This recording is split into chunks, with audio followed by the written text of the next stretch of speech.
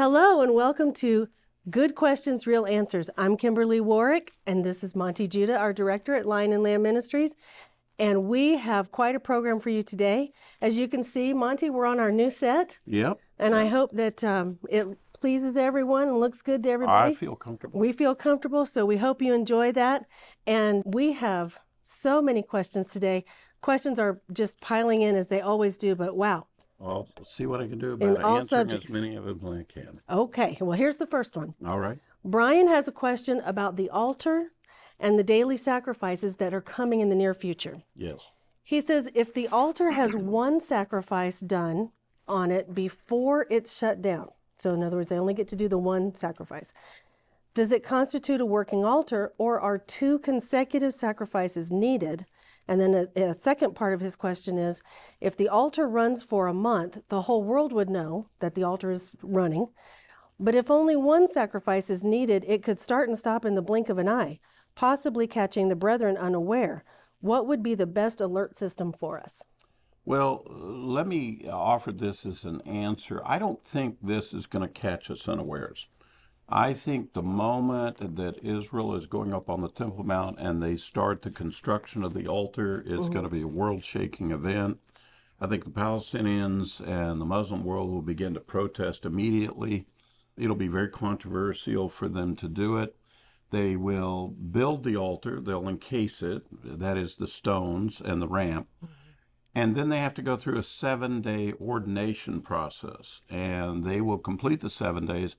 And it's on the 8th day that the first daily sacrifice takes place. The morning and the evening lambs take place. That's the one that is significant for us. That is the one that we want to pay attention to, because that's the one, the prophecy says that when that particular sacrifice is stopped, is the beginning of the Great Tribulation. So you have the assembling the stones, going up on the Temple Mount, actually constructing the altar. Then you have the dedication that will take place, and then you'll have the daily sacrifice.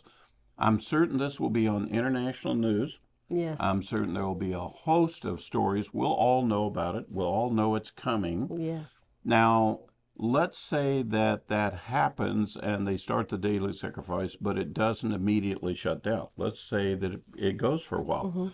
I think the tension will still be on it. I think the tension will continue to build, because if you remember, the prophecy is the cessation of it. That means there has to be a resistance campaign to it. There has to be a major effort to go to the government of Israel and force them to stop it. Yes.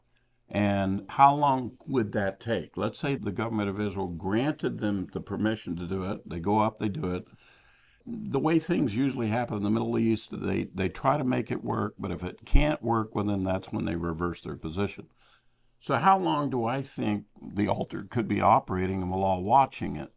I'm speculating. But I think it possibly could be a month or 2 months. Right. And we would all know about this. We would be discussing it. We would be paying close attention. I would be reminding everybody, watch for when it gets shut down. That's the sign.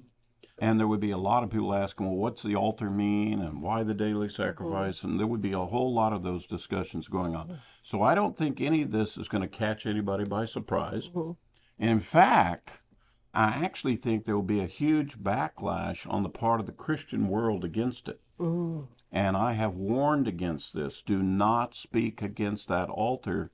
That's God's ownership symbol for the earth. That's his table. Yes. And part of the abomination of desolation, the reason why it's called that, is because to shut that altar down is such an abomination that it leads to destruction. Yes. It leads to the day of the Lord, and that's the way the Lord explained the prophecy and so forth. And that's the way the prophets describe it. So there's, let me go one step further. There's one prophetic statement that I have made in my ministry that I definitely lay claim to, and that is this. If the altar starts getting set up, and it does get set up, and it starts operating, and you're a believer, and you speak against this altar, you go around making the statement that that's blasphemy to do that, that's opposed to Yeshua and so forth, I won't stand within 50 feet of you when the Great Tribulation starts. No. And the reason is because Ezekiel 9 describes how God is going to judge his own house first, Yes.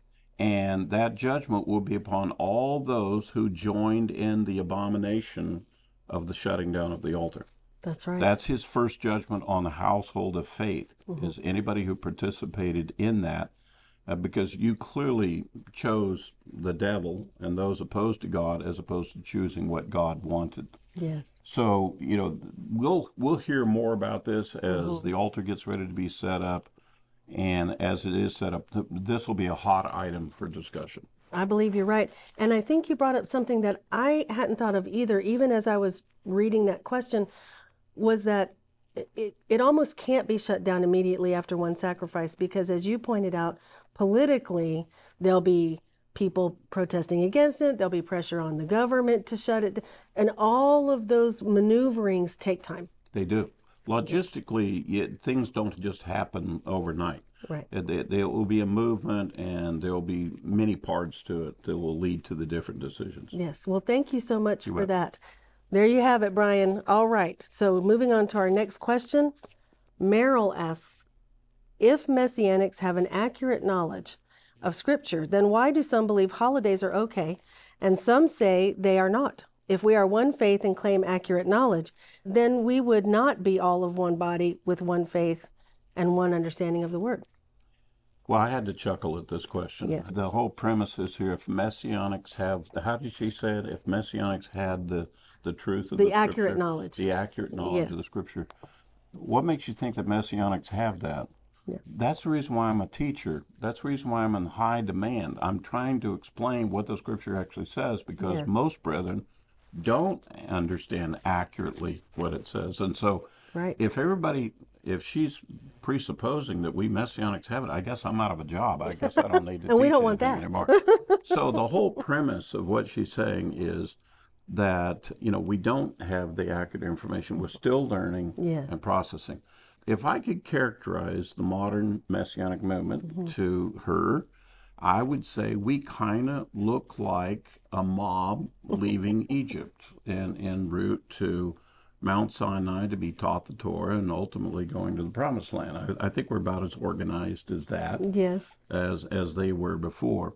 You will not have to search very long to find where we were making all kinds of mistakes and not doing it right or correct and not treating our brethren correctly. Believe me, we've got it all going on.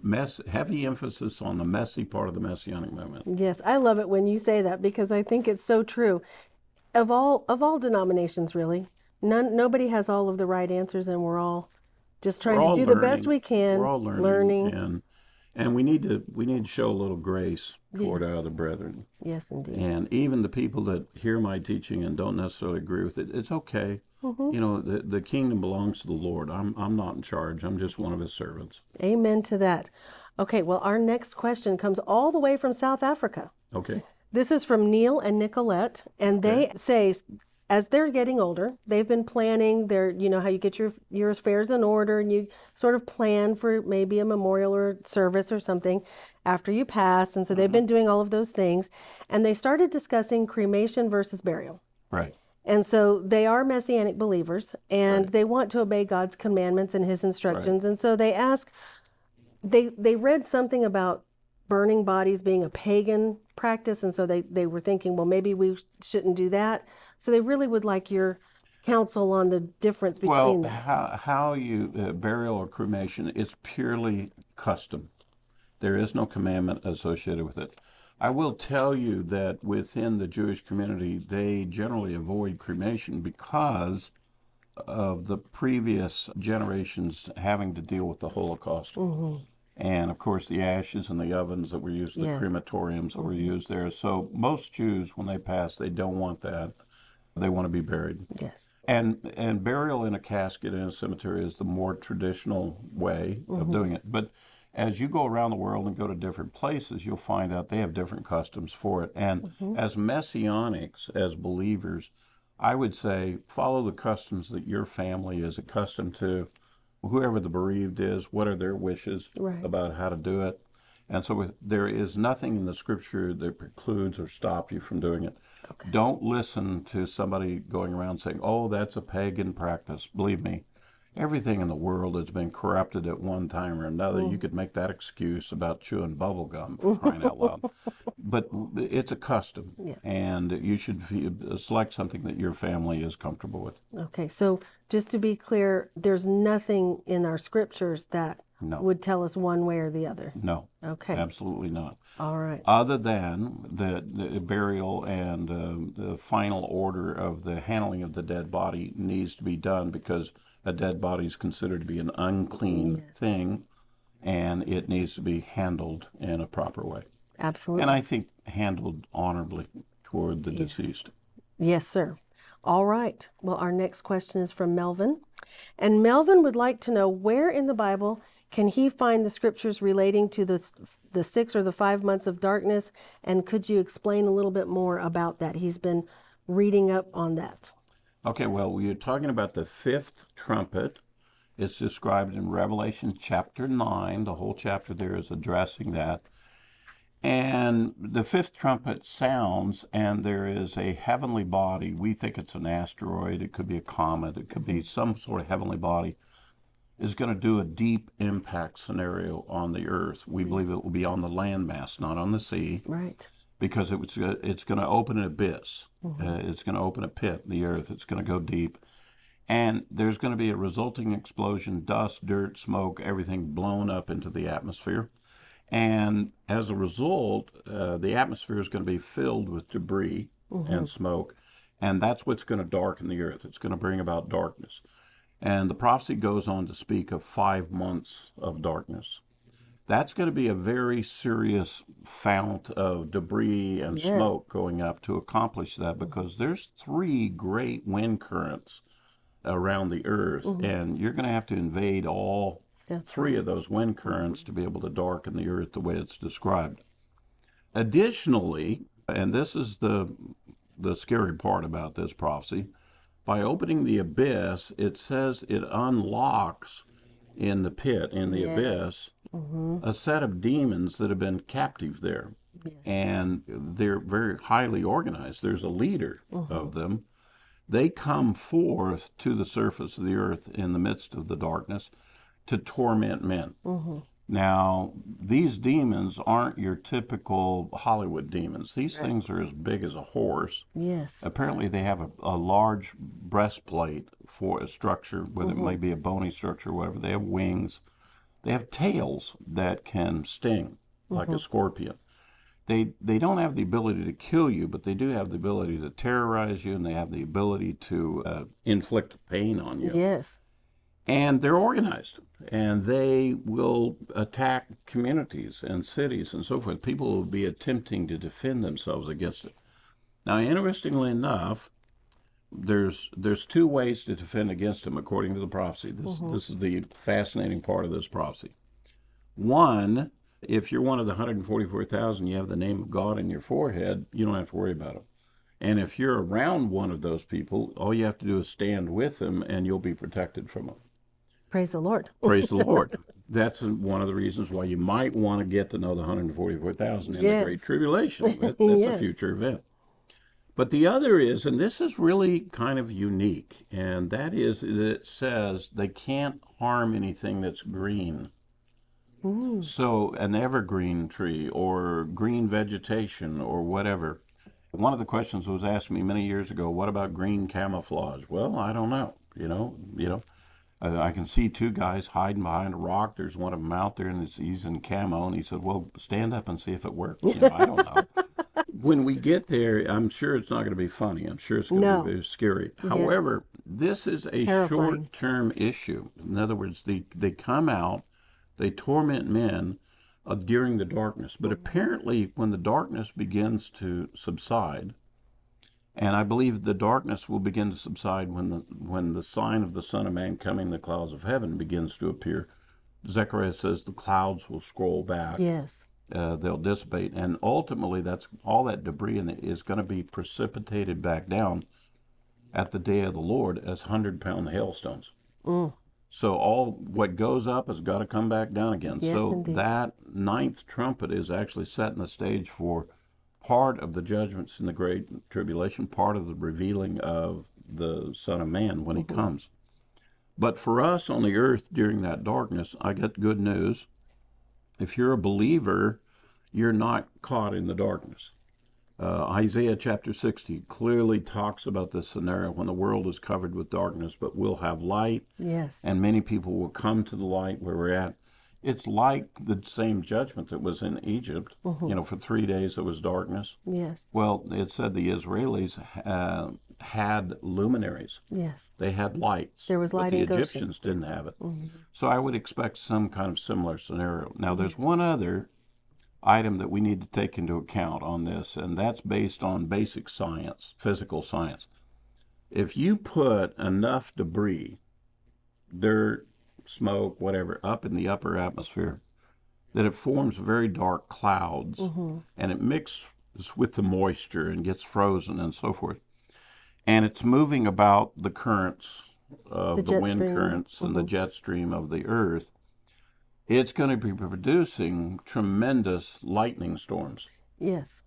And so I think part of what this darkness is going to have is these strobe lights of lightning. And I think it's going to be fierce lightning storms, which will add to the dimension of people think we've come to the end of the ages and we've come to the end of the world, because that's part of what the sign is. Yes. And I think that'll be equally as frightening as any demons that show up. And the demons that show up, you're going to be able to hear them coming. You'll hear them as because they're so large. They're so large, and the flapping of their wings, they'll cast off a great sound. It sounds terrifying. If you hear a group of helicopters coming toward you, by the way, I don't think this is a prophecy about modern helicopters. This is about real demons. Okay. But it's going to be a very serious scenario. And in fact, that fifth trumpet is referred to as the first woe. Right. In the book of Revelation, and which means things are going to get really bad. By the way, let me just tell you, scientific community tells us that if we ever lose the sunlight for a period of up to 4 months, that the earth dies. There's no chance of survival. Right. And by the way, God says that when he comes back, that if he hadn't come back, no flesh would have survived. Yes. Part of that, I think the definition of that is because the darkness extends to 5 months. Yes. So it's devastating the earth. And when you're in the earth, in the middle of that, you know the earth is dying.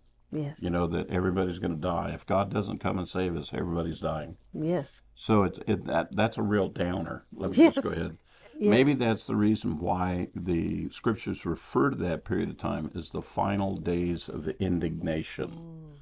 In this prophecy in the scripture. So that's kind of a quick summary, clips, notes on what the fifth trumpet is all about and how it fits into the rest of the scenario. So being the fifth trumpet, he could find that it's in Revelation. Revelation chapter 9, read that chapter. It's all the information that I've shared with you. Okay. And also you have that wonderful teaching revealing the book of Revelation. Right, where would we go into also that be in great. detail. Yes, it's a Revealing wonderful Revelation, teaching. we'll go through all the judgments and tell you what all of them do. Yes. All right. Well, thank you for that explanation. Sure. Now we have a question from Camille. She's been studying Isaiah, and she's been meditating on this verse. It's Isaiah 49:6. It is too light a thing that you should be my servant to raise up the tribes of Jacob and to bring back the preserved of Israel. I will make you as a light for the nations, that my salvation may reach to the end of the earth. She thought, and this is where her question comes in, that the people responding to Yeshua were the raised up tribes and the preserved of Israel. She says, if I'm not Jewish, like almost all people drawn to the Messianic movement, it would make sense to view myself as the house of Israel. But even there, it seems that there's still a difference between a descendant and a foreigner. So how should she read this verse and not feel like God has a priority with the exiled northern kingdom over someone else who isn't or wasn't descended from them? She's really having trouble making sense of all of this. Right. Well, this is what we call an identity question. Yes. And to understand the biblical identity of God's people, we have to go back to originally when God made these covenants with Abraham, Isaac, and Jacob. Yes. He started working with this one man and his family, and particularly select members of his family. If you remember, it wasn't Ishmael that received the blessing, it was Isaac. And with Isaac, it wasn't Esau It was Jacob that got it. And then when you get down to Jacob, then he did a whole bunch of things. He didn't work with Reuben, his firstborn. He worked with Joseph, the firstborn of Rachel. And then on top of that, he worked with Joseph's children, Ephraim and Manasseh. Ephraim was the second born. Right. And he raised them up equal to the other sons, equal to the other tribes of Israel, and put actually Ephraim in kind of in charge, even that to make them the greatest tribe. So there's a lot going on about God's choices of his chosen people. Okay. Now, they all, 70 souls went down into Egypt. And so that he had worked with that family, but then he begins to shift, and now he's going to form a nation. And so when he brings the children of Israel up, that fourth generation later, and he brings them out, he says very clearly it's a mixed multitude. It's not just native born. Right. It's aliens, sojourners, and strangers amongst them. They're all brought in. They were all numbered with the tribes of Israel. They all became Israelites. Okay? Yes, sir. They all went to Mount Sinai. They all got the same covenant. They all got the same Torah and same commandments. Now, that's the standard for the rest of the Bible. The law, the commandments, I can assure you that every major commandment says this is a commandment for the native born, for the alien and the sojourner who may be among you. Right. Every major commandment has that. There is no exclusionary in the covenant or in the commandments for other people. Now, what has happened since those days is there were divisions that happened within Israel. In fact, there was a huge split between the northern tribes and the southern tribes. Ephraim led a revolt away from the house of Judah and the house of David. So we see that split. And then within the confines of it, multiple splits within them and so forth. The whole northern kingdom kind of went off into captivity with the Assyrians. The southern kingdom, they had Babylonian captivity. They came back. There was all kinds of troubles and so forth. And in the midst of that, the Messiah came forth. Yes. That verse is about the Messiah. That verse is talking about how the Messiah is going to come back to restore all the tribes of Israel, to bring them back together. And it says, reach out to the whole world. Yes. To be a light to all the nations of the people. The Messiah is coming to do what God originally intended when he started with Abraham, Isaac, and Jacob. When he started with Israel coming out of Egypt. Yes. When he started there at Mount Sinai. The Messiah is coming to do what God always intended to do. Do not get distracted by the history in which the people did something other than what was God's purpose. Right. And especially when we come to Christianity, when it came, I hate to say it, but we got a whole lot of Christian folks who decided, well, God decided to not do that Israel thing anymore, and let's start over. We'll start over with the church. Which is nonsense. No, that's You know, right. God, our God does not change. No. He does not change his mind. He is the same yesterday, tomorrow.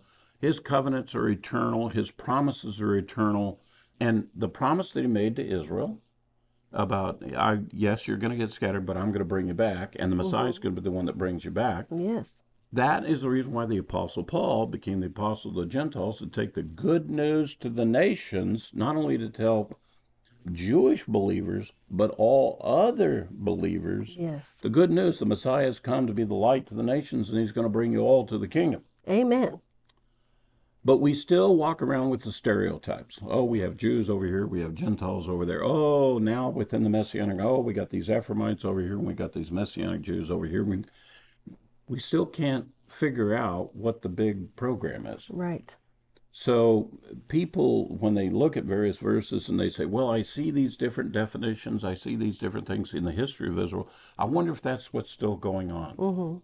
Well, to a certain extent, the trauma, the turmoil, yes, is still going on. But the plan of God has never changed.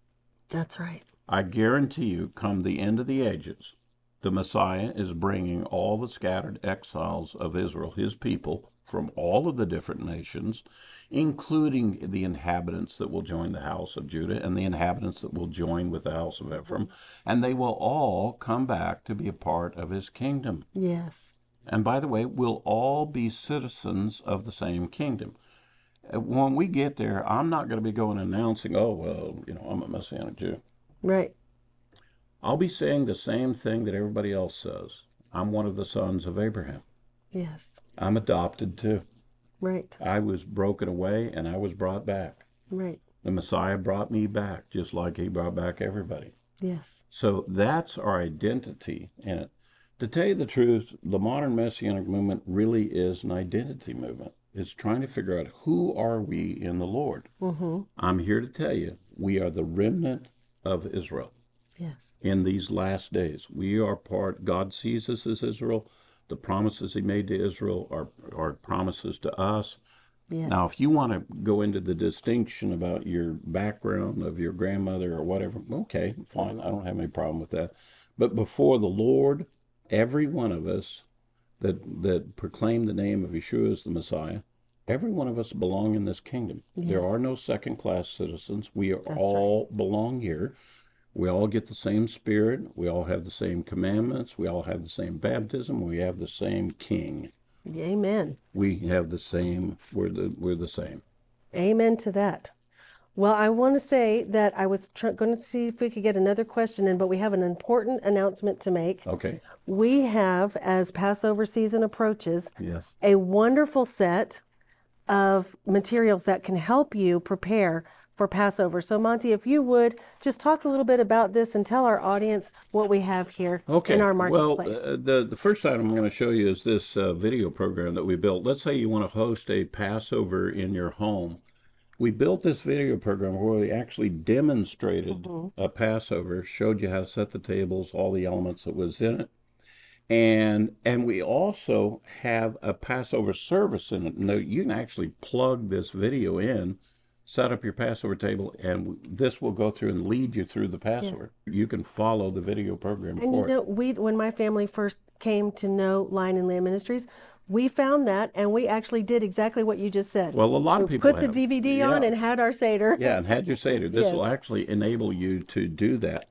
Now, this particular CD is the music that's in this, that you can learn the music. Okay. We have some traditional Hebrew songs and other joyous songs that go with the Passover, so we have a CD that will help you with that. Yes. But this is probably the more important item. This is a Passover Haggadah. This is the booklet that has the Seder, the order of the thing, with all the readings, prayers, the cups. Yes. It will walk you through the Passover sequence. Yes. Where if you're holding a Passover at your community or in your home, you want every adult to have one of these so they can all follow along, because this actually walks you through it, shows you how to do it. Now, the video shows you how to use this, the songs that are in here, those are the songs used for it.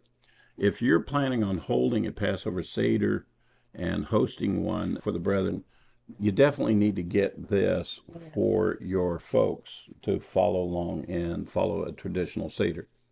Let me just comment for a moment that a traditional Seder has 15 elements in it. Now, I've heard some people coming in the Messianic movement, I don't want to do this Jewish thing. Let me tell you where these 15 elements come from. They come from the New Testament. This is what Yeshua did with his disciples when he ate the Passover. And by the way, the New Testament is the oldest Hebrew text that explains the sequence of a Passover Seder above and beyond anything the rabbis have written. The rabbi literature on Passover was written in 250 AD to 450 AD. The New Testament is the one that explains the Seder that's in this. And in fact, this Haggadah ties in the New Testament scriptures and the statements of the Messiah that was done in the Passover that's in the Gospels.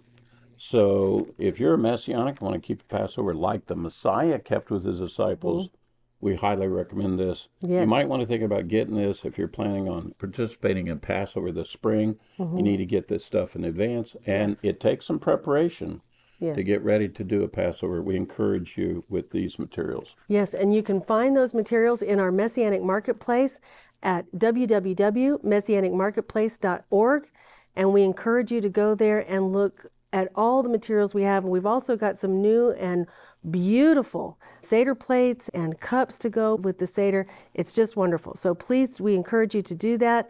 And Monty, that's all the time we have for today. All right. Would you close us in prayer? Yeah. Father, thank you for our time that we've had together here, the questions we received. We ask, Lord, that you'd pour out a blessing on all of our brethren as they seek to understand your will and your commandments and to follow in your ways. We thank you for the Holy Spirit and the effort of the Holy Spirit to teach us and lead us in all truth. Thank you very much, Lord. In Yeshua's name, amen. Amen. Well, thank you all so much for joining us today. We hope you'll come back again on next Sabbath. And we ask you, if you enjoyed our program, and we hope that you did, please like, share, and comment below so that we can know that you were watching with us. And we pray that you got a lot of information today to help you study the Word, rightly dividing the Word of truth. We'll see you next week.